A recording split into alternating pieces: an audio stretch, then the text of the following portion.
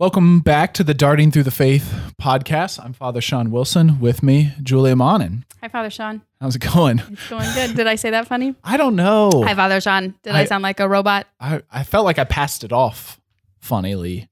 Funnily? Yeah, that's definitely a word. Funnily. Yep, that's right. Yeah. That's right. Yeah. Yeah, it's the adverbial form of funny. Wow, adverbial. Adverbial. I Like an like it. adverb, you Yeah. add ly to Uh-huh. an adjective and it becomes an adverb. Yeah, funnily. Funnily. No one correct us. Yeah. I want no. Or it could be something like with a funnel. Oh, yeah. Yeah. It's funnily. Yeah. This could be rough today. It could. It could. But I have good news. Oh, what is I it? have good news. What is it? So last night I was talking to a guy I know down in Cincinnati named Brian. Mhm. And Brian and his wife Alex, they were the first wedding I ever had. A Okay. couple. So I knew them from my internship parish. I was talking to him. We were catching up a little bit last night. And he said, "Hey, I listened to your podcast." And I thought, wow, that's cool. That's the first person that's ever told me they listened to the podcast. So no, that is true. Like it in is? public, I hear Okay. from you sometimes, people. I relay but messages. Yeah. Okay. Brian Dully, shout out to you Hi, and your wife, Brian. Alex. Yeah. And hopefully you hear this and things are going well for you. So did he like say, I listened to it and it's terrible and funnily is not a word? Well, he didn't say anything about funnily, but he said he listens to it and he appreciates learning more about the catechism. I appreciate it too. When we first started this and I told somebody what we were doing and they said, we're talking about the catechism. And he said, oh, so are you like an expert in it? Like he meant it seriously, which is a good question. Because if you're going to do a podcast on the catechism, You should know what you're doing. You should probably be qualified to do that. I literally laughed in his face. Of course I am. I said, no, actually quite the opposite. I'm there to just be the, I can't think of a nice word to say, so I can't say. I'm here to give you input about the layperson's perspective on the catechism. Okay. There, that came out nice. Yeah, that did come out real nice. Yeah. Wow. Thanks, Jesus. Yeah. Thanks, Holy yeah, Spirit. Yeah. Okay. Great. Well, we should probably pray. Yeah, Get this- okay. That'd be This good. party started. Let's do it. In the name of the Father and the Son and the Holy Spirit. Amen. Lord, we give you thanks for this opportunity to reflect on the role of the Blessed Virgin Mary and her yes and the way that she, her yes got the ball rolling for our salvation. We ask that you may help us to experience the goodness of the Holy Spirit and that we may always have a deeper appreciation for Mary's role in our lives and in our salvation. We ask this all through Christ our Lord. Amen. In the name of the Father and the Son and the Holy Spirit. Amen. Amen. So the title of this one today, Born of the Virgin Mary, Part 1, paragraphs 484 to 494. And we have already done the Born of the Virgin Mary, Part 2. Yeah, we did. I don't know how long ago that was, but it feels like it was a while ago. It does. It's not on my sticky note here, right? So this sticky note, so it's been before this sticky note, and there's about 12 podcasts on Yeah, there. it's been a while. It was one of the earlier ones, I believe. But anyway, so we've already done Part 2, so we're backing up. So where are we, Father Sean, in the catechism here? We're in the catechism.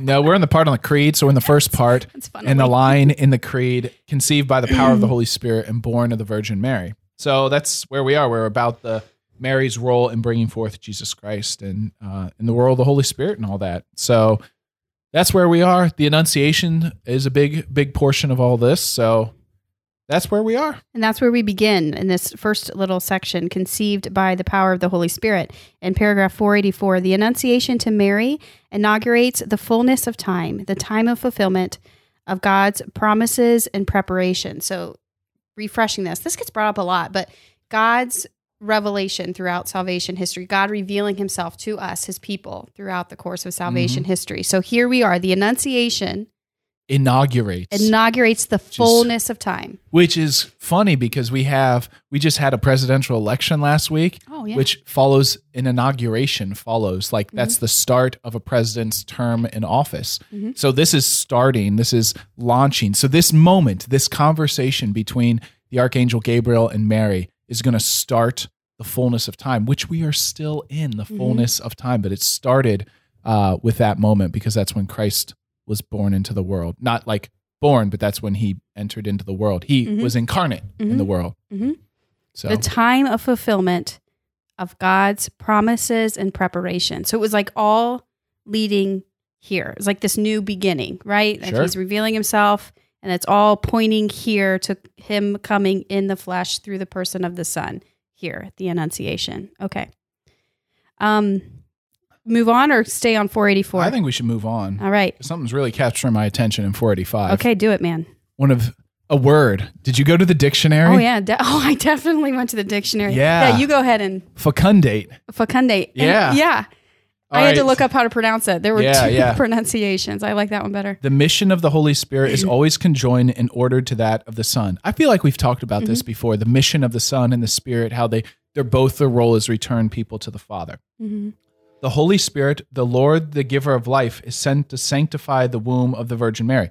Or we say that word in the Nicene Creed, the Lord, the giver of life, who doesn't just give us life in the spiritual life, like it was him overshadowing Mary that brought forth life, Christ, the incarnation of Jesus Christ in the womb of the Virgin Mary. Mm-hmm. So, to sanctify the womb of the Virgin Mary and divinely fecundate it. Fecundate.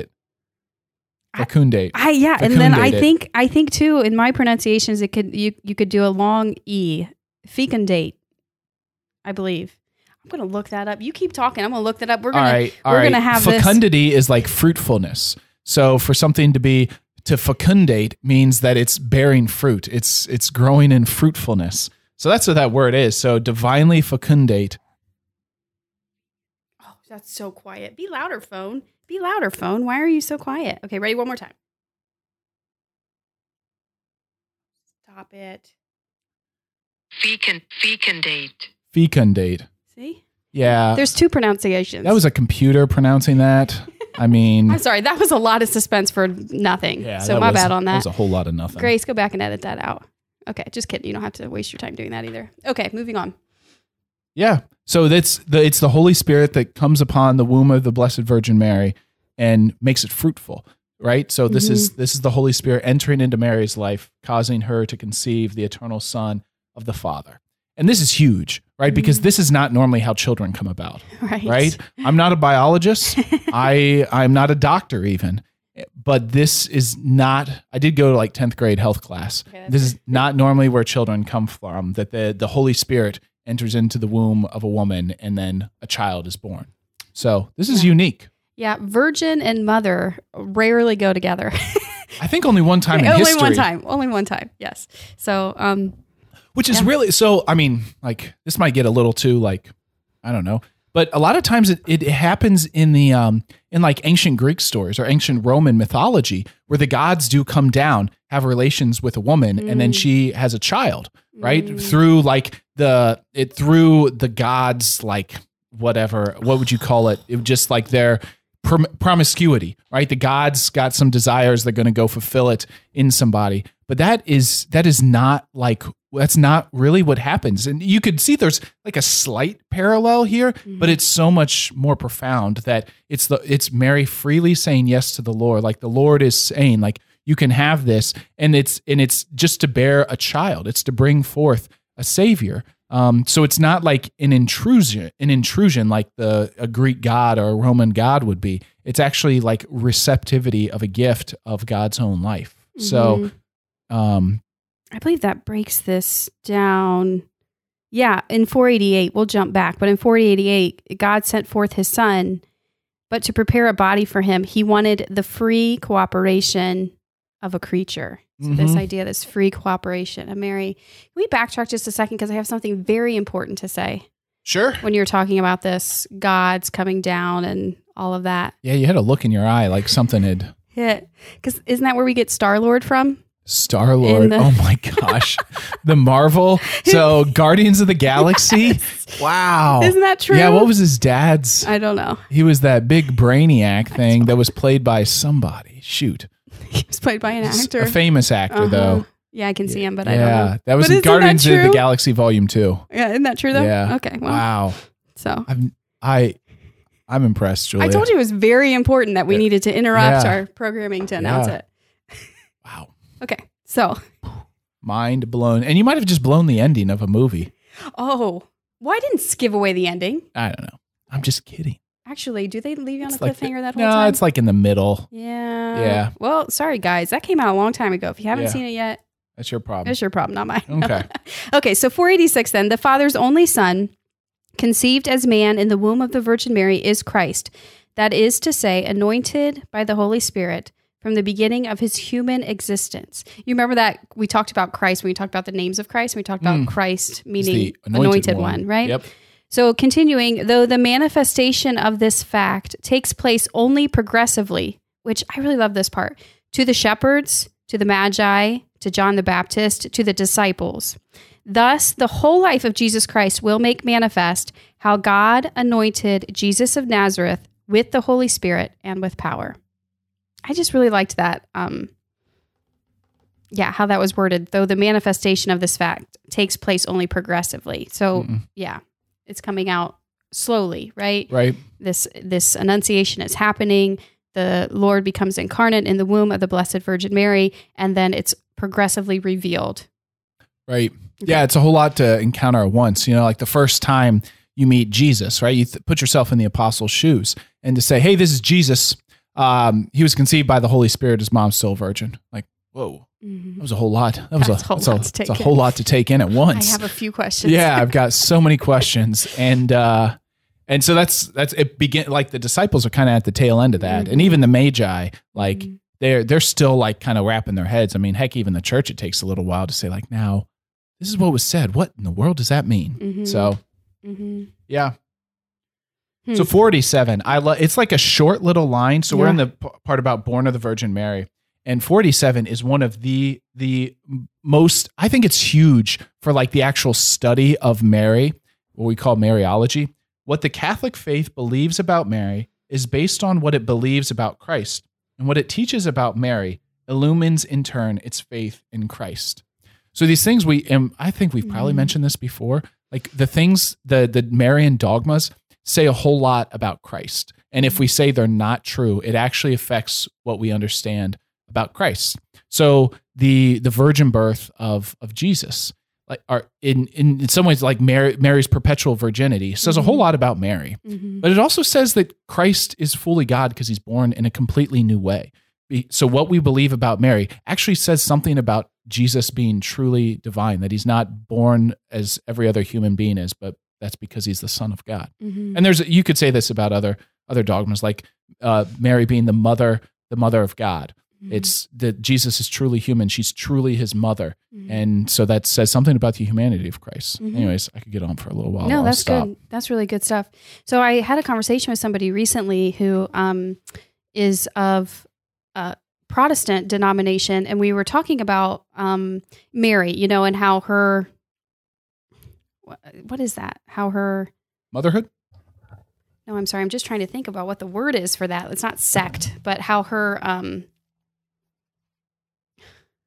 Father Sean, help me out here. What? Describe it. Well, I can't anyway, read your mind. okay. Why not? By the way, why can't you read my mind yet? I'm not able to read minds. That's disappointing. Well, anyway, we're talking about how what her faith, I guess, believes in Mary, and I was asking her to explain that to me. Right? Okay, so explain to me that, and essentially, that Mary is not looked at dishonorably, but is kind of looked at as the same plane as all of the apostles, all of the disciples. So in the similar way as a Paul and a Peter. And then was able to quote to me the scripture passage where, Mary and Jesus I believe it's in scripture says brothers or sisters are out to see Jesus, and Jesus is preaching. And Jesus, of course, says, the one who does the will of God is my mother and my brothers and my sisters, right? And that her faith looks at that as that we're all on the same page type of a thing. So I've been thinking about that and pondering that for like months now, because this conversation was months ago. And it's almost as if they look at that as like that saying of Jesus is bringing Mary down to the rest of us. But ultimately, I guess the way I've always looked at it, and what I believe the church would say we're looking at it, is that actually what's happening is in saying those words, Jesus is actually lifting us up to Mary's standards, right? Not that we're ever equivalent to the mother of God, but basically saying, you are my disciples as well. You are my brothers and sisters as well. You are my mother, right? And like he wasn't lowering Mary, he was raising us up, raising our dignity up. And even in the next, like that paragraph that you already talked about, the free cooperation of a creature. So blessed are those who hear the word of God and follow it in their lives. It's something like that. Yeah. Well, that's exactly what Mary does, right? She's this free cooperation. She gives herself completely to the work of God in her life. And just like you said, like, so she's doing this like par excellence. Right. And then the other thing is what Jesus is doing is he's unhinging it from biology, right? Whereas your bloodline is so important in Jewish faith, right? To be born of Israel, not to be one of the Gentiles, like that meant you were actually a member of the faith. It's not that you were one of those outside of the faith. And what Jesus is doing is saying, well, it's not about the blood. It's not about whatever family you're born into or what connection you have. It's actually about the faith, which Mary is the woman of greatest faith. So yeah, so like you said, he's lifting us up because it's not based on who we're related to. It's actually based on who we follow. Right. Yeah. Right. And again, in the God's revelation over the course of salvation history, he continues to extend the covenant to greater and greater people, right? To a greater group of people. And at this time, prior to the incarnation of Christ, we have the covenant extended to the Israelite community, right? But now Christ has come and we extend this covenant through Christ to all, right? And then like you mentioned, it's not about bloodline anymore, right? Right. Okay. So 489 is a great line about in the Old Testament, the Lord preparing basically women for so many holy women prepared for that of Mary, prepared the mission of Mary. So, and it just has all of these great references to the way that women have responded with this utmost faith. And even Eve, Eve, despite her the promises are still given to her. Sarah has her own struggles in believing and that she's going to have a child. And then Hannah and Deborah, and Ruth, Judith, Esther, all of these kind of great women of faith that really kind of like the Old Testament, the patriarchs and King David, they form like a central part of the story and the way the Lord uses these men. But it's these women that just kind of show up that have this incredible faith and oftentimes rescue God's people. I mean, you think of even like Rahab's a prostitute and she rescues Joshua from the walls of Jericho and everything. So yeah, so it's just touching like Mary is the fulfillment of all of these great women that have come in the Old Testament. That's beautiful. Mind-blowing. Okay. Mind-blowing? Well, yeah. I mean, it is to think about to think about divine providence and how God has had divine providence set from the beginning of time, and that all of these women who have come before Mary, right, we're all pointing and leading to her, right? Yeah. And then all of us who have come after, like, divine providence is mind-blowing. Well, that's the truth. So that's what I was getting to there. Okay, so then the next section is the Immaculate Conception, which begins in paragraph 490. To become the mother of the Savior, Mary was enriched by God with gifts appropriate to such a role. Can we stop there? Because that's good. Yeah. Basically, God knows that his son is going to be incarnate in Mary. Like she still has free will, but you can see into the future. She's going to say yes. And so he's like, well, I'm going to prepare a fitting place. Like if you could protect your mom from all sin, wouldn't you? And so because he can, and because of her full cooperation, and that's the line, full of grace, right? Like that's the grace that's given to each of one. She's completely full, which means she's got no stain from original sin. Yeah. So in order for Mary to be able to give the free assent of her faith to the announcement of her vocation, it was necessary that she be wholly born by God's grace. So first of all, Father, can you enlighten us on what this dogma of the Immaculate Conception is? Yeah, so Immaculate Conception sometimes gets confused with the Annunciation, right? When Jesus was conceived in the womb of the Virgin Mary, but it's not. We're talking about the moment Mary was conceived in Anne's womb. And so, and that's, by natural means, right? Not by supernatural like Christ. But the definition comes in the next paragraph, right? So the most from, we're talking Pius IX, otherwise known as Pio Nono. Pio is Italian for Pius, and then he's the ninth. And I don't know what 9 is in Italian, but he's very often known as Pio Nono. I like that. Just a great name. That is a great name. If you want to name a child Pio and then Nono, yeah, great. Padre Pio has that same name, right? Yeah. All right.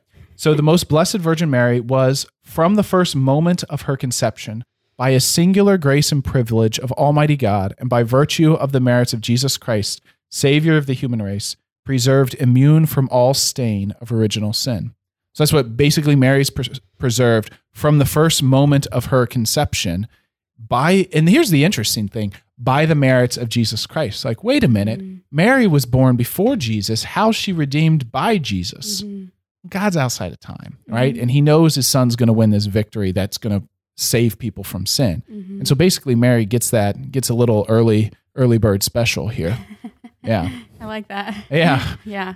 Yeah. So we have all fallen into sin and been redeemed post falling into sin. And Mary was simply prevented from ever falling in the first place, but still is redeemed by the grace of Jesus Christ. Right. Exactly. So in the opening prayer for Mass, the opening collect, you say, "Let us pray," and then there's this prayer.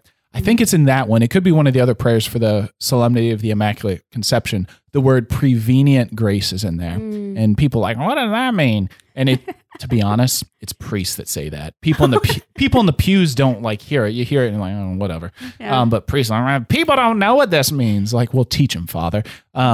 So if I ever complain about that, you just like, well, that's funny because that's come up in this catechism, and I've asked you, or we've looked it up or talked about that, what that actually means. Grace that comes before, right? Like, grace that comes before. All right. Yeah. And that's your problem with the hymn, the bad theology in the hymn, Amazing Grace, right? There is bad theology. But wasn't that what we were talking about? Could be. Anyway. That one's not related to Mary, though. No. Sorry, yeah. No, but it's the grace that, that the grace issue. I was saved once the grace showed up. Right. And that's grace showed up once I believed, but grace is present before you believe. Yes. So, okay. So see, that's what I was drawing. Don't play Amazing Grace at my funeral or I will haunt you. Trust me, I know. You hear that, Grace? Julia might not be alive at my funeral. That's accurate. Grace, there's probably a greater likelihood. That's accurate.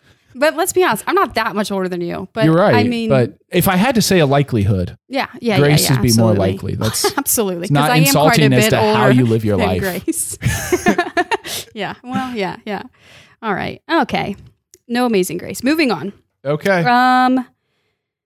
And then, so not only was Mary preserved at the Immaculate Conception from original sin, the last line in 493, by the grace of God, Mary remained free from every personal sin her whole life long. So that means Mary committed no sin her whole life long, which is pretty awesome. And why she's such a great model for us, because she lives a life free of sin. She didn't live a life free of temptation, right? It's not like Mary didn't have to undergo temptation, to doubt or to lash back or whatever, as people are crucifying her son and to go and punch somebody in the face, right? Like, she still had temptation. She just didn't sin. That is such a great point that I think we often forget, right? Because temptation itself, in and of itself, is not sin. Right. Like, what you do about it can certainly lead to sin and become sin, but the temptation itself is not sin. In fact, I've often been thinking the more you're tempted and yet refuse to, quote unquote, take the bait and let it lead you into sin, the more faithful person that you are, right? So so often we think, well, I'm so tempted, I can't just cut out these temptations, and so I must not have grown yet, or I'm not to the place where I need to be yet. Well, actually, no, because the temptation itself isn't an indicator of where you're at, because you could be a highly tempted person, but have learned to not give into that. Right. And I think sometimes maybe it's true just for psychological addictions and your whole brain chemistry. The more you are addicted, and the more you remove yourself from what you're addicted to, the deeper desire it is. You think of like somebody who's on drugs going through rehab, that desire is huge to relapse. And I think our sins there's probably an analogy there that if we're struggling with whatever, the desire to go back, eventually I think those desires lessen, just like somebody who gets some sobriety. But every now and then they spike up and you're like, whoa. Yeah. And you just have to be aware of that, because so often then you can fall into this path of despair again. Well, see, I haven't made any progress. All these temptations are back again. So see, I am such a terrible person. No. Yeah. You know what I'm saying? It's not the temptation itself. So, okay. And then the last paragraph in this section, 494, is subheader, "Let it be done to me according to your word." At the announcement that she would give birth to the Son of the Most High without knowing man by the power of the Holy Spirit, Mary responded with the obedience of faith, certain that with God nothing will be impossible. "Behold, I am the handmaid of the Lord. Let it be done to me according to your word." Thus, giving her consent to God's word, Mary becomes the mother of Jesus. Fiat. She says yes. Mm-hmm. Yeah, fiat is Latin for "let it be done." Mm-hmm. Yeah. I know a Sister Fiat. Yes. Sister Fiat in, there's no way she listens, but if she does, shout out to Sister Fiat of the Sisters of St. Francis of Perpetual Adoration of Mishawaka, Indiana. She invited me to her temporary profession of vows. I'd never been to a religious profession before. I was eternally grateful to Sister Fiat.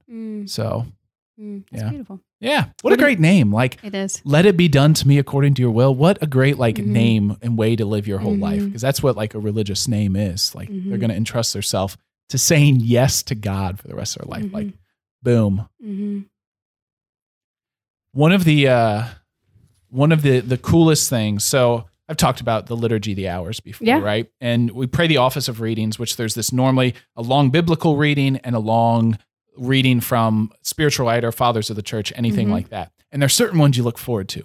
Every year you're like, oh, it's coming. One of the ones I always look forward to is when the gospel of the day, as you get close to Christmas, is the Annunciation. And the second reading, so the reading from the church, is a homily from St. Bernard of Clairvaux, one of my homeboys. Shout out medievals, Bernard of Clairvaux. And he has this reflection. Look at this. The whole world awaits Mary's reply. And I don't know, have you heard that? Have I shared this? Because I look forward to this. It's like the 22nd of December every year. And every year I'm just like, oh, it's so good. It's awesome. No, go. Yeah. "You have heard, O Virgin Mary, that you will conceive a bear a son. You have heard that it will not be by man, but by the Holy Spirit. The angel awaits an answer. It is time for him to return to God who sent him. We too are waiting, O Lady, for your word of compassion. The sentence of condemnation weighs heavily upon us. The price of our salvation is offered to you. We shall be set free at once if you consent.